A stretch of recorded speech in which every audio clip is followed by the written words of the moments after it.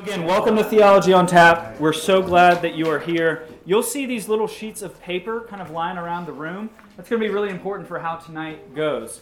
So you'll see this QR code at the top. The way the evening works is Brian and I talk about every time we gather some topic of discussion that's interesting, we hope.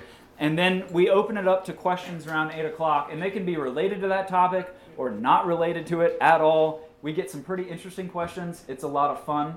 And the way to submit questions is by scanning that top QR code. You can see other questions.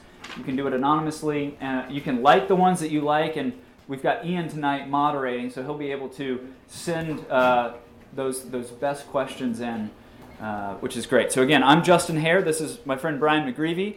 We are delighted that you are here. Would you mind sitting a little higher so the people can actually...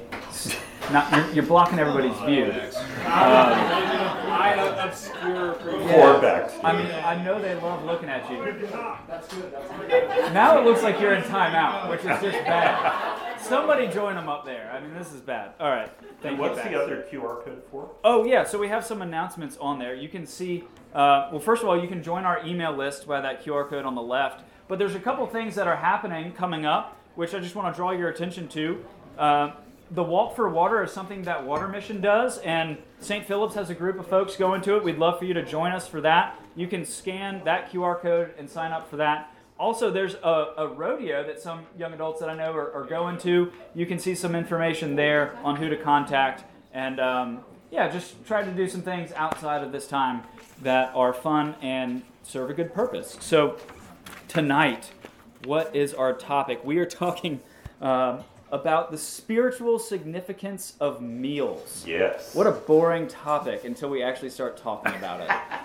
Brian, one of the things that caused us, I think, to want to talk about this is that every society that's ever lived has certain values. They have certain rhythms, and what they do with their time, their rituals and their rhythms reflect what they value, what they love. And one of the things that's interesting is our society and how much it's changed based on how it's approached mealtime. And so why, in that sense, like our society's take on meals today, why would we need to talk about that? Well, I think part of the reason we need to talk about it is that there has been a sea change in the way that people approach meals in their life. And you may think, well, who cares?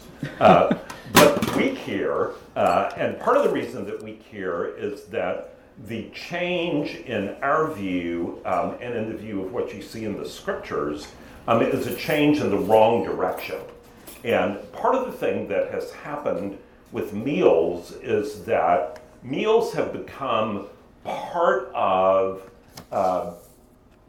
just the narcissism in our culture of we want our mealtime to just be convenient for us, that's the ultimate thing that matters. And we don't want to have our meals be inconvenient in any way. And we may see our meals primarily as something that's just for ourselves personally and not having any other purpose. But the interesting thing, particularly if you're older like I am, I can remember a time where everybody had family dinner and everybody pretty much had family breakfast and sometimes family lunch as well. And these were like bedrock things in people's schedules that you never would think of missing. And part of the point of them is that you stopped everything that you were doing and you focused on the people that God had put in your life.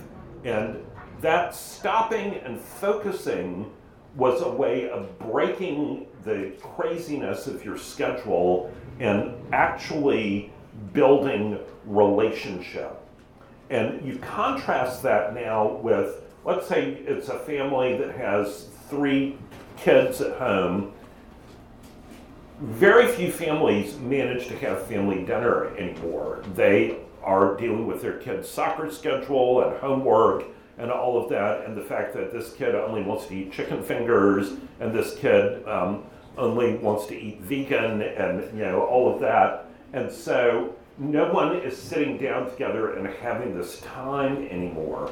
And that is a loss because it's part of what it means to be human. Yeah. Yeah, we'll talk a lot about the differences between just how much meals have changed. For one, we're not really talking about the food, though we could. We're talking about everything that goes into mealtime, right? And so one of the things that I think reflects what our society today loves, we love ourselves in some sense because it's revolving around our own time frame and our desires. We love efficiency, right? We love meals in that sense take more time. That you could be doing other Something things. else. You could be doing other important things, work or something fun that you would rather do. And so, in one sense, it's a reflection of our society's love of ourselves, but love of convenience too.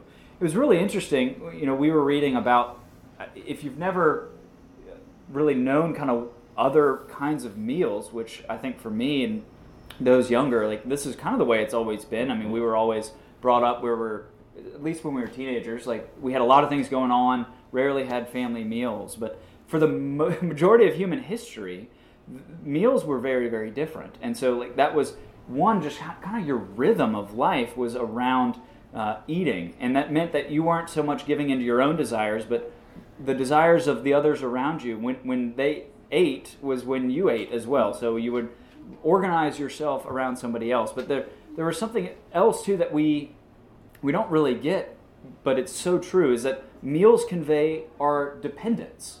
We have become really disconnected to where our food comes from, who made it, and our reliance. We just go to the store and get it. And so a lot of the narrative of our world today, it reinforces the idea that you are your own autonomous self. You are the king of the world. You can do all that just by utterly independent. Going to the grocery store or having a smartphone. All of this teaches you that you are the center of the universe and can get things what you want instantly. And I'm not against technology. I think technology is good in its proper place. But what has happened is in our longing for efficiency and becoming, we think technology is going to make us be able to have more leisure time. And in fact, it's done just the opposite. Our attention spans are shorter, and we actually don't have nearly as enough time as we think we do with the advent of a lot of the technology we have. And I think one of the reasons is because now you're working all the time. You're expected to work kind of around the clock. There weren't those scheduled rhythms of when it's daylight, that's when you work, right. Yeah.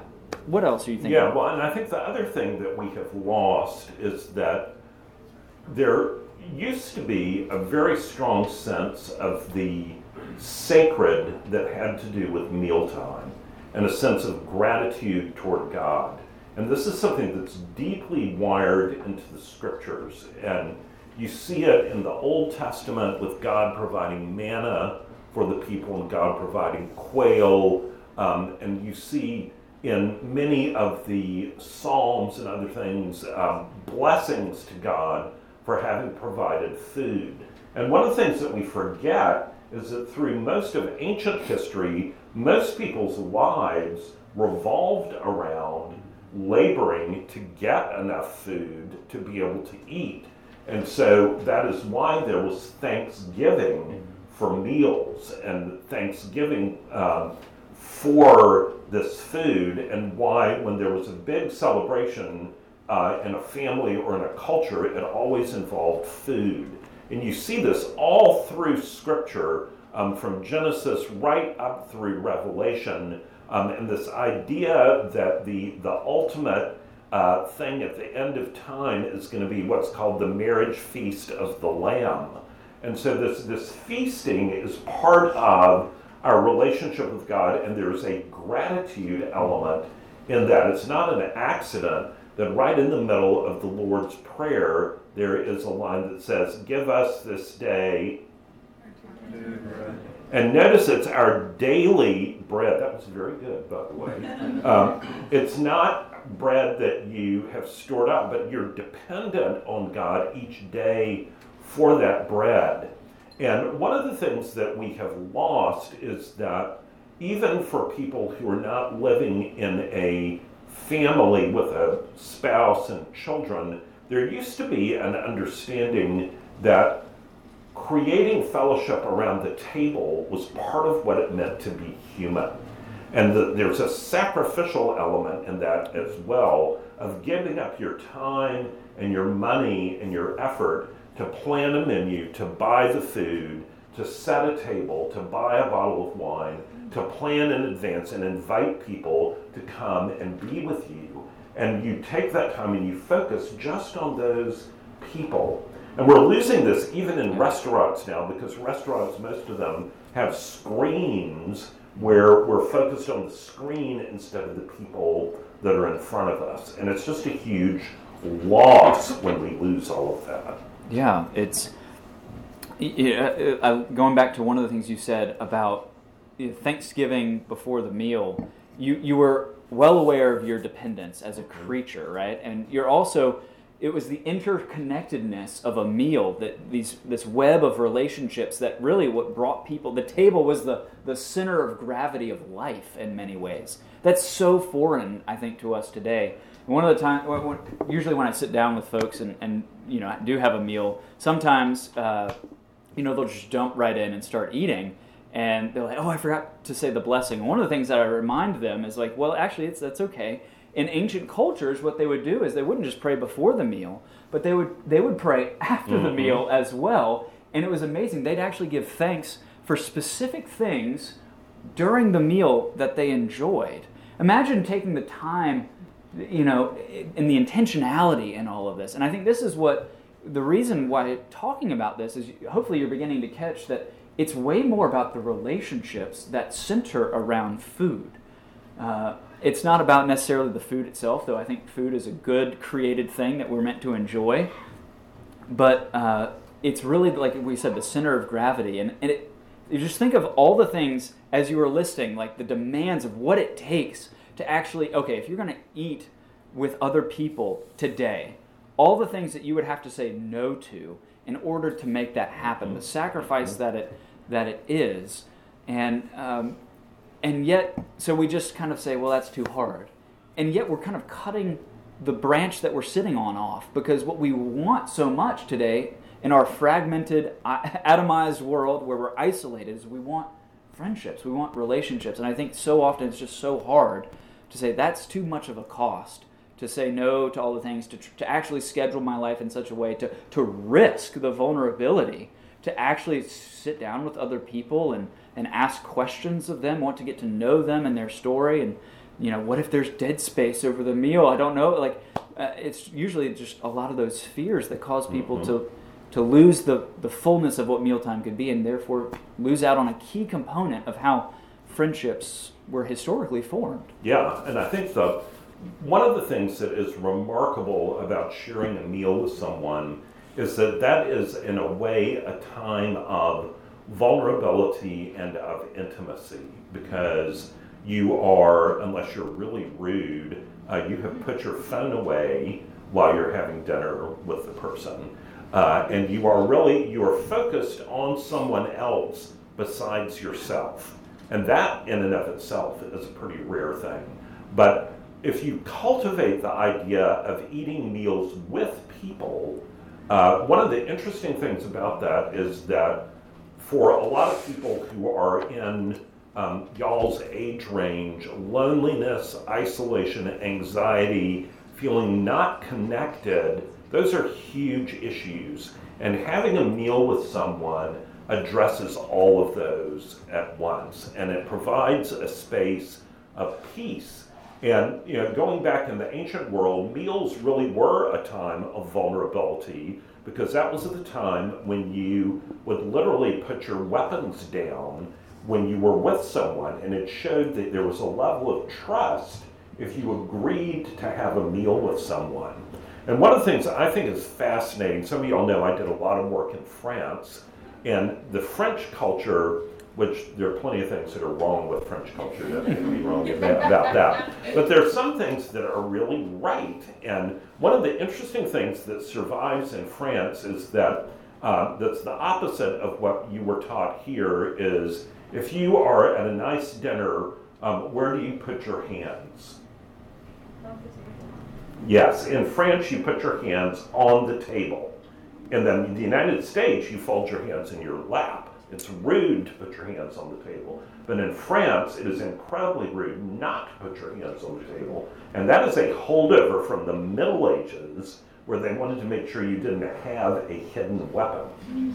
But one of the, and that's still true today, but one of my most fascinating conversations with one of my French friends was when I was in Paris probably about 15 years ago, and he and I were having a drink at a cafe, and he was like, but what is this? What is this? This is McDonald's is adding a drive-through. What is drive-through?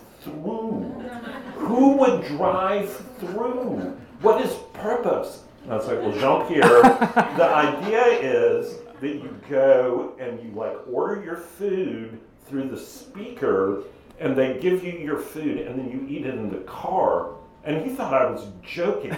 He was like, what? No one would do this. And I was like, no, you have to understand. He's like, why eat in cars? Disgusting. But, for French people, the idea of the meal together is still something that is unbelievably important, and it's held on there much more than it has in our country, even though that country is more secular than ours. But it just shows you, to us, drive-through seems totally normal. The idea of picking up something and eating it as you're driving and talking on your phone at the same time, you think you're maximizing utility. But, a French person looks at that and it's like, you are out of your mind. Yeah. Well, now I know why you always sit with your hands on the table. I've never known that. I was like, oh, that's interesting. You're just showing me that you don't have a weapon. That's exactly it. Yeah. That's really neat. Well, Brian, tell me some of like the maybe one or two meals that you can remember that really meant a lot to you, that and why in your life. Oh, wow. That is a dangerous question. All right. I'm going to keep this short. I'll tell you about two. So one was when I was in England, and I was helping lead a pilgrimage where we were studying about C.S. Lewis and Tolkien. So we had recreated one of C.S. Lewis and Tolkien's walks. So we had walked for about 4 miles through this beautiful British countryside on this incredibly beautiful day, and ended up in this pub that Lewis and Tolkien used to go to, and we're sitting on an outdoor terrace next to a waterfall and the river, where one of the most famous pictures of the Inklings had been taken. And during the meal, we had decided that each of us was going to reflect on what had been most meaningful to us out of the past 3 days. And so there were 10 of us, and so we were all sitting around the table sharing that. Meanwhile, we were having this really wonderful food and really wonderful homemade ginger beer, and the sun was shining, and we were at table for like 4 hours. And it was just unforgettable. Incredible conversations, laughter, tears. It was just beautiful. The other one that comes to mind is with my same friend in France, who couldn't understand the drive-through.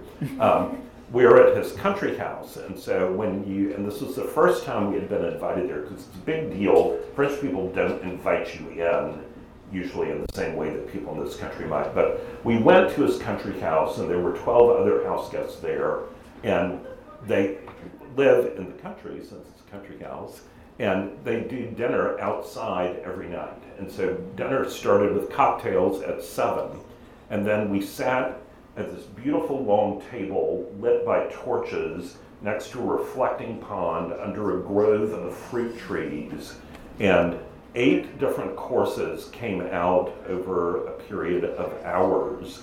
And then long about 1 o'clock in the morning, the cheese course started. And by this point, there are no clouds in the sky. The stars are just incredibly bright. And then they started singing. And fortunately for me, I had a crazy French teacher in 9th grade that taught me a lot of French drinking songs. So I knew all the songs that they were singing.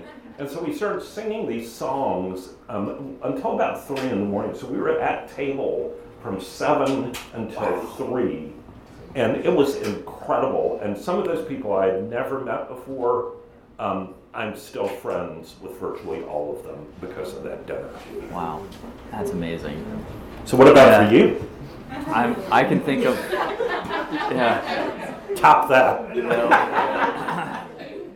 As always, I can't top you, Brian. But It's only because I'm old. two stick out to me. I think one was, it was my birthday, 22nd birthday actually. I was just graduated college, and I was spending about 2 months in Istanbul with a lot of friends from church. There was a group of us college students who went over there, and we didn't know any Turkish at all, and so we'd kind of go to the universities and try and get to know some folks. And on my birthday, it was dark. We couldn't figure out where we were, trying to find that sort of thing, much less find any restaurants that seemed to be open. I think we were in a dangerous part. We couldn't figure out where we were. We couldn't talk to anybody. We were at this point so close to trying to figure out how to get back to where we needed to go for the night. And it was really desperate, and we looked down this alley, basically, that was kind of shady, and we were like, let's go at least try this one more after about an hour of looking for places. And lo and behold, this was a beautifully lit outdoor street that had, I love Italian food. There was this Italian restaurant that had outdoor seating. It was a table that had all 15 of us could sit at. And after being really discouraged and starving, on my birthday, we were able to sit there and just tell stories about our time so far there and eat delicious food. And it was such a brilliant surprise that I remember just the joy of that. But another meal I think that I can is really with the clergy of St. Philip's. I know it was weird for me when I came. We actually make a point to eat together at least once a week, and I've never been in an environment where that was really valued, and it was like, oh, this is amazing. Now I see why. But every year, it seems like right before everybody goes off their separate ways on summer vacation, we get together. And I remember, I think the first time we were at Andrew's house, and all of the clergy team and our wives got together, and just, it was hours, but just telling stories about, whenever you're kind of on a common goal together, and it's really the table's a place where great stories are shared, and it doesn't matter if it's the same thing you've heard a million times, but it's just the delight there that comes out, and so those were a few of them I think that catch my attention. One of the things that I think, we live in a divided age, like we're all isolated, right, in our own segments. That's why we're eating alone and that sort of thing. And I wanted to say, I think that the devil, right, the spiritual forces of wickedness, are delighting in that. The devil, literally, that diabolos means divider, the one who divides. If you look at people who are eating by themselves, they're all divided. And I think he's rejoicing in that. And I remember sharing this with you. It's a couple of things I want to plug here, but the guys at the Rabbit Room who produced Every Moment Holy, which is a book of little liturgies. This is a liturgy for feasting with friends. And it's kind of weird the first time you do it, because it's like everybody gets a sheet and there's a call and a response, and all of that is very weird today. But when you listen, awesome. When you listen to it, it starts with the person who starts it off says, "To gather joyfully is indeed a serious affair, for feasting in all enjoyments gratefully taken are at their heart acts of war." And I don't think that's how we approach eating with friends, but I think that's exactly how the devil's approaching it. I think we ought to take the same seriousness of being together with friends and feasting over table in that same sort of way. This is an act of war, and that the forces of evil will not have the last word, I think. Yeah, and I think part of what is so important is to realize that what you gain from choosing to become intentional about this area of your life is something that is immense. We're not coming to try to make you feel bad for going through the Chick-fil-A drive-thru. But what we do want to say is there's so much more out there. And if you begin to try to be strategic, if you will, about planning the way that you engage with mealtime, about inviting friends, and not It's a great first step to go to a restaurant together, but it's an even better step to invite people into your home, because that is something that brings intimacy, and it is powerful. And we haven't even really talked about that, of course, the central sacrament of the church is Holy Communion, the Lord's Supper. A meal. A meal. And that is one of the things I love about Anglicanism, is that it engages all of our senses, and Holy Communion engages our sense of taste as well. And so I think that trying to work on this idea of not getting forced into eating alone, and figuring out how you can either have one person over or get a group of friends and say, each of you bring one thing, and then just see what happens. And this is one of the reasons I love Tolkien. If you have read The Lord of the Rings or read The Hobbit, they're all about feasting. And if you've watched the movies, you'll remember Bilbo's birthday party at the beginning, and all of the feasting and the fellowship that is going on in that context. And there's a great quotation from Tolkien that I'm going to botch that says something along the lines of, more of us valued good cheer and friends and food more than hoarded gold, it would be a merrier world. And I think there's a deep truth in that. Oh, that's good. Well, Ian, how are we doing on questions? Check. All right, everybody, take an opportunity to go online with the QR code that you were given. They're laying around. Look at the questions. Take a minute to upvote any questions that you want to hear. It is anonymous, and you can add throughout the session if you want to. But go ahead, take 30 seconds, and we'll begin the question and answer. While y'all are looking at that, 2 quick books that I want to recommend. We talk about this book pretty much every time we get here. The Common Rule, Habits of Purpose for an Age of Distraction. He gives 8 little habits for what it could look like to live more purposefully. And one of the habits is to daily eat with people. That's really important. And another one, I'm quickly becoming a huge fan of this. It's called Truth We Can Touch by Tim Chester. And it talks about how baptism and communion, what we've just talked about, are physical things. And in one of the chapters, he traces the entire story of the Bible into 12 meals, beginning with creation and the meal they were meant to have from the tree of life, then an alternative menu when they sinned, and then ultimately going all the way to Jesus, where in Luke's gospel it says that he's either at a meal or going to a meal or coming from a meal, and that's the whole gospel of Luke. But ultimately, as you said, the end is this unending feast with God in heaven. It's a really neat way of looking at it, and it made me appreciate how the Christian faith is a meal. All of this, what we talked about, is intentionally brought into worship. Yeah. All right, our first question of the night. How can we invite friends and acquaintances to meals when good food, good friends, good fellowship doesn't do it? I genuinely think our generation doesn't appreciate that.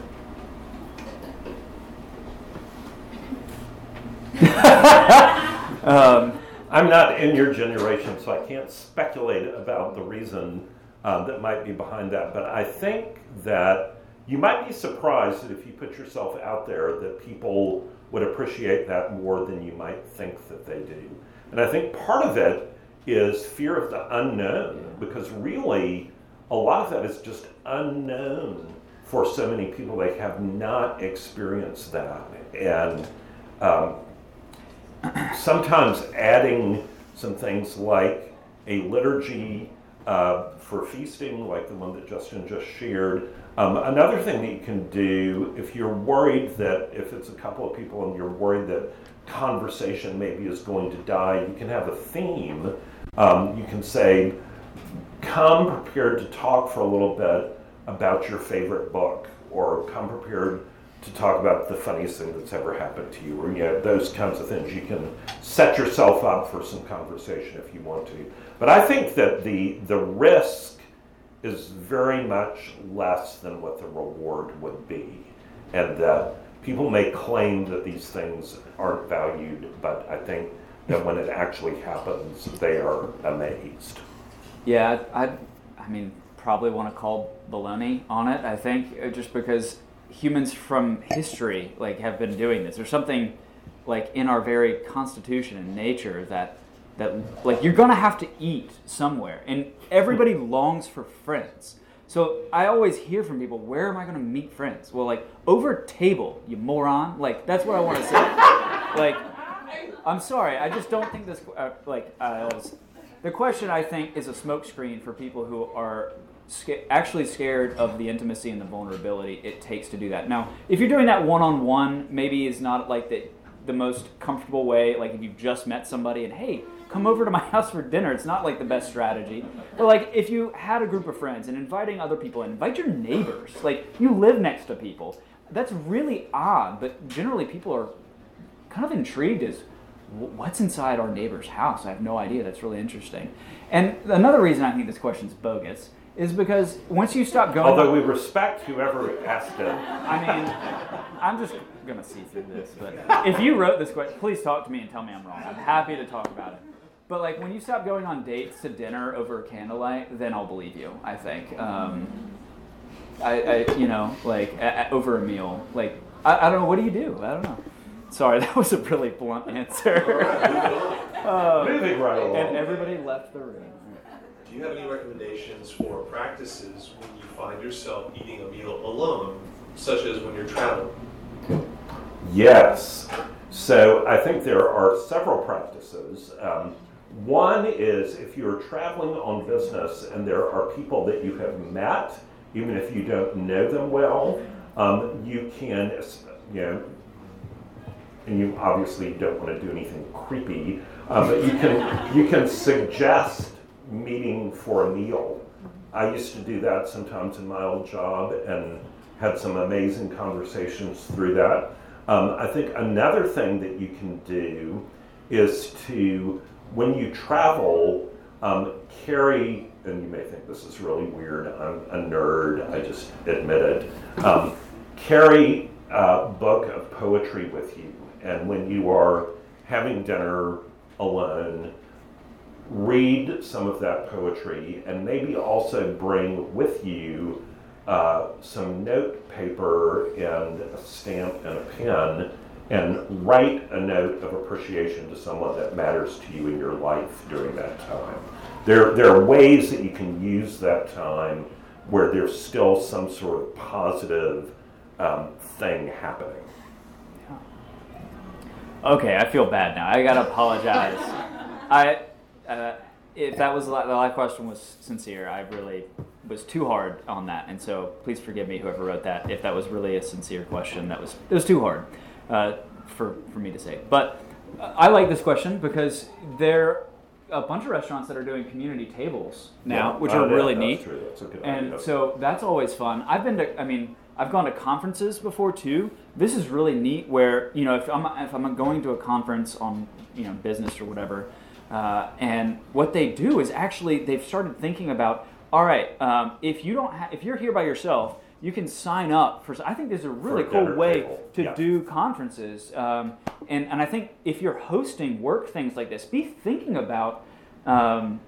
As somebody putting on something like this, organize how you do the meal times. Encourage different smaller groups. If you're interested in this or that as part of the conference, go and meet people who are similarly interested in that. So those are a couple of suggestions. You're inevitably probably going to have times where you eat alone. That's okay. And part of the hardness and the difficulty of that is meant to point you to being alone eating is not what we were made for all the time. And so it's okay to, just like how we fast from food sometimes, intentionally to remind us of the goodness of God. Sometimes we are in places where it's going to be inevitable, and that's okay to let it remind you that something's not right about this, and it's okay. Yeah, and I think the other thing, this is probably blindingly obvious, but if you know people that live in the city where you are, letting them know in advance that you're coming and figuring out a time to get together over a meal, that can be a great thing to do. Or even if it's people you have not met but who are good friends of people that you know that live in that town, that can be a great thing to do as well. All right, this next question, we're going to combine two very similar. The first being, is it a sin to overeat? And the second being, how do we pray for those with eating disorders? Okay, so yeah, classically, one of the 7 deadly sins is gluttony, which is overeating. And so I think, yes, we can say that overindulgence in food, like overindulgence in drink or overindulgence in lots of things, is sinful. I think that the flip side of that is that sometimes there's intentionality to that, sometimes there's not. And so I think that makes a difference. In terms of praying for people with eating disorders, I think that that certainly is something that's important. If you have a friend that has an eating disorder, walking with that person in the midst of that is really important, because a lot of people that have eating disorders isolate, and they need people in their lives to walk with them through that. And that's not always the easiest thing in the world to do, but often we feel like, well, I don't know what to do, so I'm not going to do anything. And that is not helpful. I think staying engaged in the relationship and walking with that person is really important. Yeah, that's really good. Overeating is historically a sin, just like over consuming alcohol, drunkenness. Undereating is probably also, like, any of these things can become sins, right? What's interesting about eating disorders is almost always they revolve around the element of control. Usually these folks who have them are in environments where everything is out of control. There's something that's been traumatic or terrible, and the response is, well, the only thing I can control usually is like my food intake. And I think recognizing that, number one, that something really terrible is happening in this person's life, and it's not just about the food, it's about something else much bigger, and leaning into that, and that's going to have compassion, empathy for the person. Second thing is the good news that Jesus offers is that he sees every one of us just as we are, and moves towards us and loves us, and also, so any of us who fear anything, the idea of giving up control is really difficult. But we have a God who both knows everything and is all-powerful and yet all-loving at the same time. And we see that at the cross in Jesus Christ, that he didn't just give us what we deserve, but he took what we deserved in our place. And that's somebody you can entrust yourself to, that who's working the whole human history is somebody who deeply loves you and sees every bit about you. I think that's a fundamental truth that helps when you fear giving up control. I think this next one is more for Father Ryan, but it goes, if you have to have your hands on the table, what do you do with them? He just keeps them there. They don't move. I'm serious. But what do you think? Yeah, so you pretty much just have to keep them. You can use them to eat. And I will tell you really quickly, the way that I know this, when I was 15, I was on study abroad in France for 6 weeks in the summer. And I don't know how they did it, but our school contracted with a restaurant that had inedible food, which is very rare in France. And so my friend and I would always go to this pastry shop on the corner because we thought we were going to starve to death otherwise. And the people that owned the pastry shop felt sorry for us. And so we became friends with them, and they invited us on a Sunday to come up into the mountains we were in Nice on the French Riviera, and they had invited us to come up in the mountains to their village where they had a family restaurant for Sunday dinner. And we're like, oh, this is great. So we went, and I was sitting next to what they call the mammy, which is the grandmother, who was the matriarch. And so I was trying to be a good, polite person. And in America, you are polite when your hands are folded in your lap. And she looked over at me and she went, and she pulled my hand out of my lap, put it on the table, and hid it. And then she said, "Ne mets pas tes pattes sous la table." And I was like, but it made a very strong impression on me. So when I'm sort of confused. It's interesting you said there on the table, because I feel like I'm always like, that I don't know what to do. But basically you just have to keep them visible. And French gesture a lot too, so it makes it easier to do that. All right, just a reminder for the group, there are many questions we won't get to tonight, but our clergy will be available after the event. So if you have questions that you still want to ask, feel free to ask them afterwards. And come back in 2 weeks when we do this again. Question bowl. We're going to do the question bowl again. We have a lot of questions. Get to all the ones we never got to. This next one reads, what do you think prayer is supposed to look like at the mealtime? That's a great question. I don't think there has to be a supposed to. I think that there are several things that would be good characteristics. One is sincerity, not just being rote prayer. I think true thankfulness, giving appreciation for the people who have made the food. I think praying for people who are less fortunate who do not have food, giving thanks for the people that are at the table with you. I think those things are all sort of what I think of as the normal aspect of that. But you can go beyond that, like with this liturgy for feasting, that really is very thought-provoking, that will make you enter into gratitude in a way more than you think of as a usual blessing. But I think even just a usual blessing is way better than nothing at all. One of the things that is still amazing to me, I don't watch a lot of television, but one of the shows that I watch sometimes is a show called Blue Bloods. It's about this Irish Catholic police family in New York, and it's on major network TV. But the most amazing thing to me about this show is that every show they have family dinner, and in every show, they're Catholic, they say the Catholic blessing at the meal on screen in primetime TV, which is pretty remarkable. Yeah, no, that's a good answer. I think there's an infinite amount of what you could do, right? But at the very least, gratitude to God, gratitude to the people who made it. Sometimes people who are really winsome that I've been around, they'll be able to, if they're in a restaurant, like ask their server and just slip it in very easy. Is there, we're about to say the blessing. Is there anything I could pray for you for? And sometimes it flops. Sometimes it's like really touching to people. And so there's any number of things. I think you could, praying after a meal is actually really neat. And it's a discipline. We don't reflect as a society in general. And taking, all of this is about, eating a meal. You're doing these things that rearrange your life. You're changing your normal patterns. And I don't really know many people who've prayed after a meal about specific things, but it's an amazing reflective discipline. Yeah, and I would also say, if you have hot food that's sitting on the table in front of you, don't pray for 30 minutes. That would not be considerate. The other thing I would say is do pray in restaurants. One of the remarkable things that has happened so many more times than I can count is and it's not always when I'm wearing a clergy collar, I have had dozens of times when somebody has come up to me in a restaurant and said, I noticed that you were praying before your meal. Do you believe? Are you a Christian or something like that?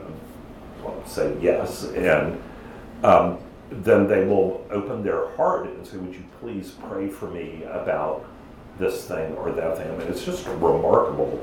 And I think it gives people permission to approach you if you humble yourself and do that. Yeah. Food and drink are often paired together when you're eating out, and so it's no surprise that these next two questions deal with the topic of alcohol. The first is it biblical to drink? And the second is, how would you explain Theology on Tap to someone who may be struggling with alcoholism? Would this event be considered a stumbling block for them? Those are excellent questions. So I would say Scripture makes it very clear that wine, which in a lot of times when Scripture is saying wine, it's taking into account beer and other things like that, is a gift from God, and that it is something that is designed for joy. But it's also very clear that it's designed to be used only in moderation, and that being drunk is always, that's the thing that's contrasted against being led by the Spirit of God. So those are on opposite poles. I do think that for someone who is struggling with alcoholism, you have to be very careful about not being a stumbling block. And I think depending on where people are with that, there's some people who would be very uncomfortable coming to Theology on Tap. And that is fine. There's no judgment for that. And if somebody were to approach one of us and had that concern, we would be delighted to get together with them outside of Theology on Tap, have them maybe listen to the podcast or whatever if they didn't want to be in that environment. Alcoholism is a really serious disease, and it is something where you have to be very, very careful with your boundaries. And so I would totally support someone that felt like they might not be comfortable in that environment. The flip side of that is that there's sometimes people who are struggling with that who are wary about the environment, but if they had somebody that they knew who was going to come with them and was not going to drink while they were there, that would give them a measure of comfort. So I think being that person who would come alongside and give up drinking in order to make it comfortable for your friend is a good thing as well. Yeah, it's a great question. This isn't the only ministry that we do. I think that's one of the other things too, is that we have lots of other opportunities where there isn't alcohol involved. I mean, I meet with folks over coffee all the time or that sort of thing. But one thing I would say is, like, praise the Lord that somebody's already recognized alcohol is a problem in their life and they've begun to do that. And if it's a problem to come, if that's going to be too much of a temptation, then some of the other things that we do would be wonderful opportunities there. We've got Bible studies and that sort of thing. But I would say, there's plenty of people who have no idea they're alcoholics, that I would hope that by doing some of this, they might feel welcome to come and maybe begin to experience change in their life, and as you're saying. But I'm so glad this question is raised. And one of the things I meet with college students all the time, I try to encourage them to come from the College of Charleston. I tell them every time, is Clark back there? Or he's not. But Clark's going to card you if you're under 21, and he's really good at telling. So, not buying alcohol when you shouldn't is biblical. Like following the law of the land, that's important. That's one aspect of what the Bible says about alcohol. But it is a gift that is meant to be used in moderation, right? Like any gift that we have. So I think that's a pretty sufficient answer. Yeah. Can you speak to how Tolkien uses the idea of sharing a meal in The Hobbit and the Lord of the Rings trilogy? Oh, thank you for asking.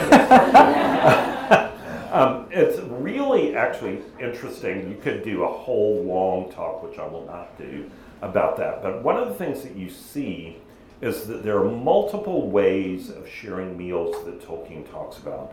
There are feasts that are celebrations of great events, whether it be someone's birthday or a reunion of friends or something like that. There are also meals where they are, particularly when I think about the lembas bread, which, remember, it's the elven bread that's wrapped in leaves that's given to Frodo and Sam to carry on their journey.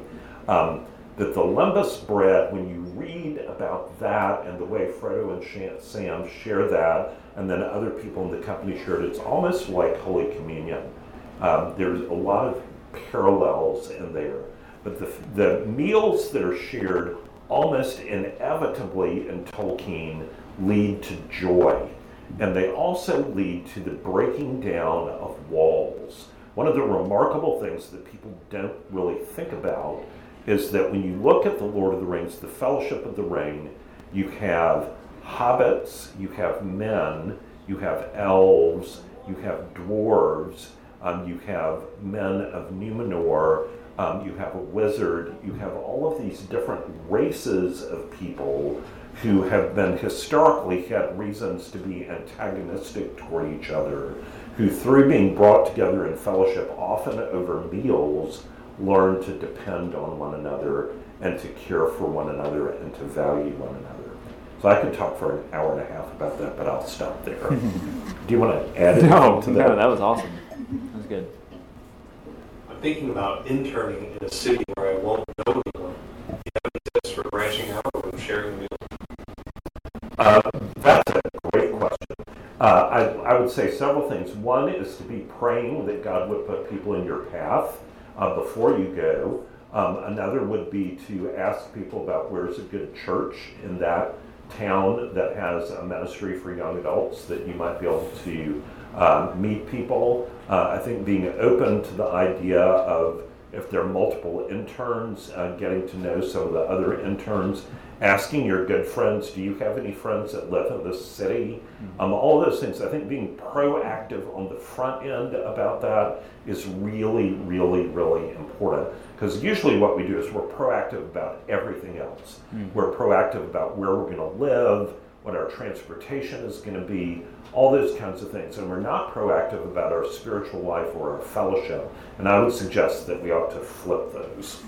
Yeah, that's really good. Being intentional about when you're there, especially the first couple weeks, like just being intentional to say yes to folks, trying to meet as many people as you can, and like you're doing, kind of shaking the branches to try and find as many people as you can. And sometimes you'll maybe out of every 10, 9 of them, it'll just be like, oh, that was a nice meal, but no kind of real friendship or anything developed there. But there will be a few that happen. But I think you had a great point about just asking folks that you know who may know people there, or realizing the world's actually really small and we're very interconnected in many ways, and just not being afraid to put yourself out there, which is really important to do, particularly at the beginning. Yeah, and I would say the other thing too, and this is not just for that, but generally, don't limit yourself just to people that are your age.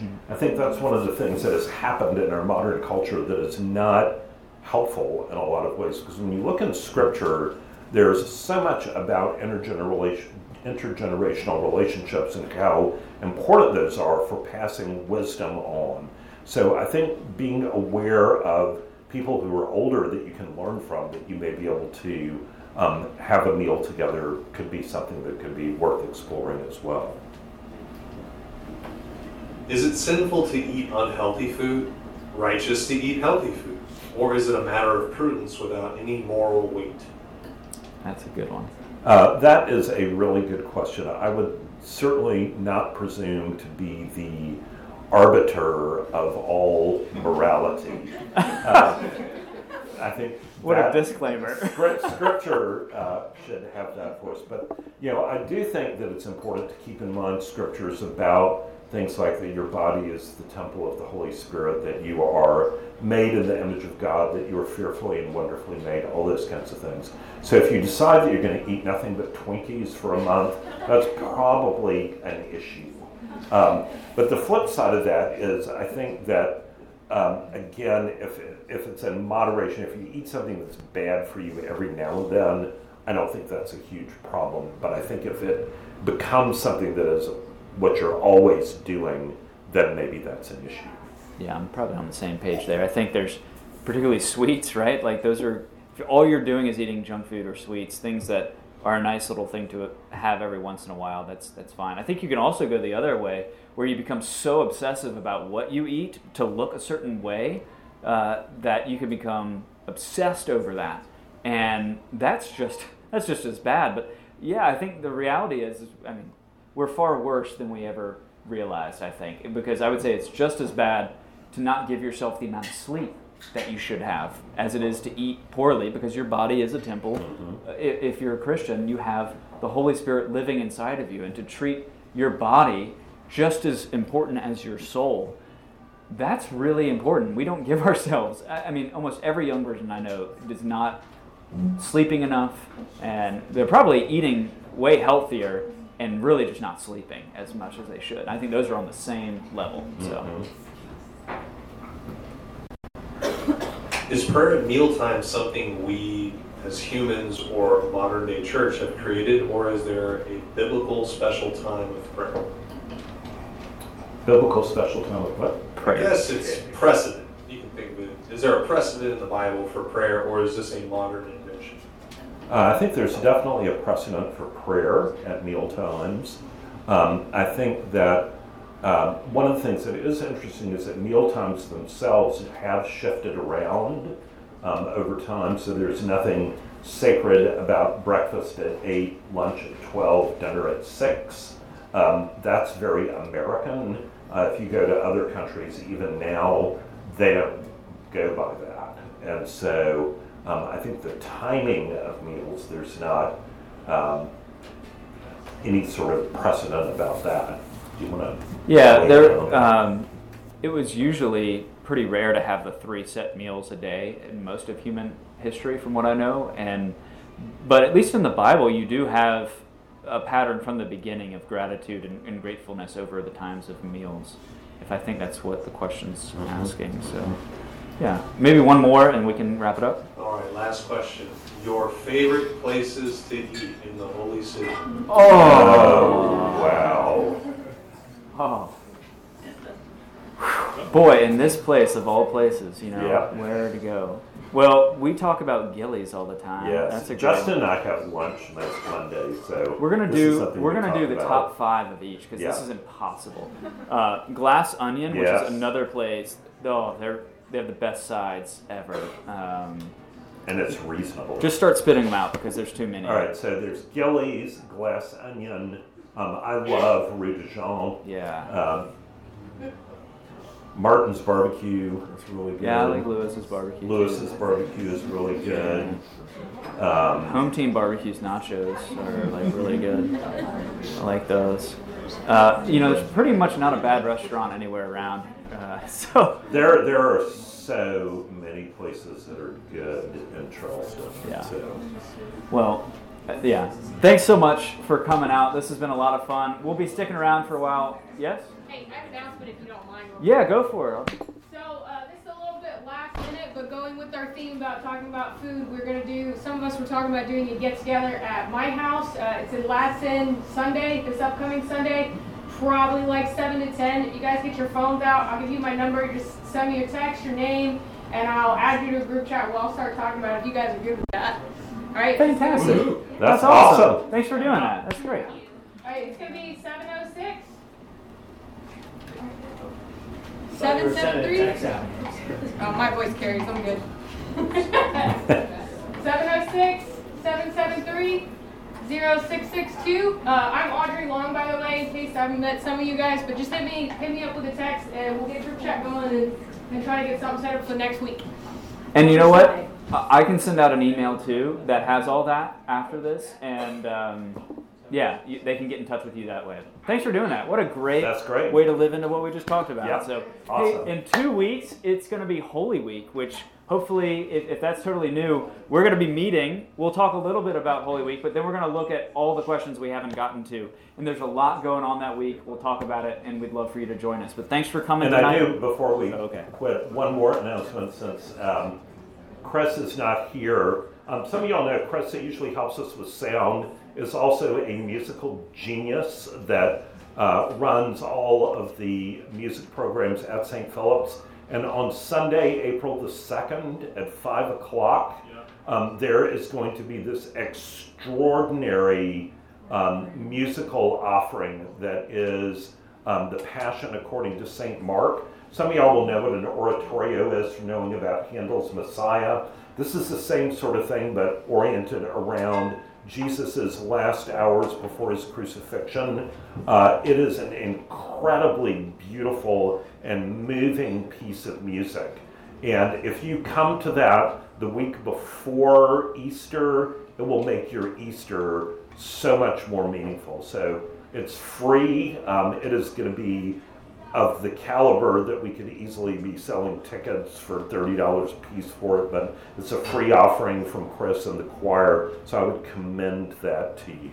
At St. Philip's. At St. Philip's, 5 o'clock. April 2nd. April 2nd. Awesome. All right? I'm so glad you said that. That's going to be awesome. So come out to that. We're so glad that you came tonight. Feel free to stick around. We'd love to chat more with you. Thanks for coming.